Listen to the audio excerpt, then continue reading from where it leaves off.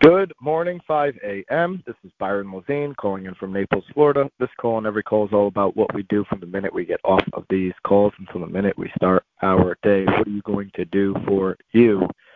During your morning routine, I'm urging everyone on the call to be a little bit selfish. You have the energy and ambition to be selfless the rest of your day. This is going to be a quick one. Woke up last night with a 101 fever. But it is Tactical Tuesday, and want to deliver a message to everyone that I've been doing on my end the last couple of months. And that is going through every single line item on your business P&L and your personal P&L and finding the fat and cutting it all out.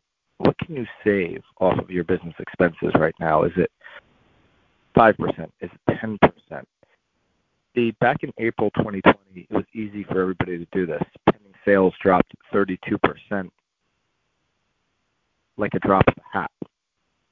But guess what? Pending sales are down right now 35%. 35% more than April of 2020 when everything stopped on a dime because of COVID.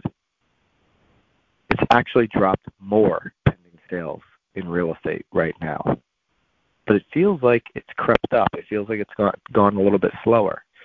And I don't see enough people making these decisions to cut stuff off of the P&L, the personal P&L, the business P&L. When you do this, when you actually go through every single thing that you're spending money on for the entire year, you're going to find things you're like, what? I didn't even know I had that. Now, I'm not just telling I'm telling you to cut 5, 10%, whatever you can do for your business. If there's more fat, cut it all out. Then use that to invest in ways to grow the business. There's going to be plenty of people that retreat, but those that get rid of the nice-to-haves, those luxury spends, and take it and invest it into income-producing activities, those are going to be the businesses that grow, that win in 2023. So take some time before now and December. Look at the P&Ls, business and personal, cut the fat, and reinvest in income-producing activities. Have a great day. We'll see you back here tomorrow at 5 a.m.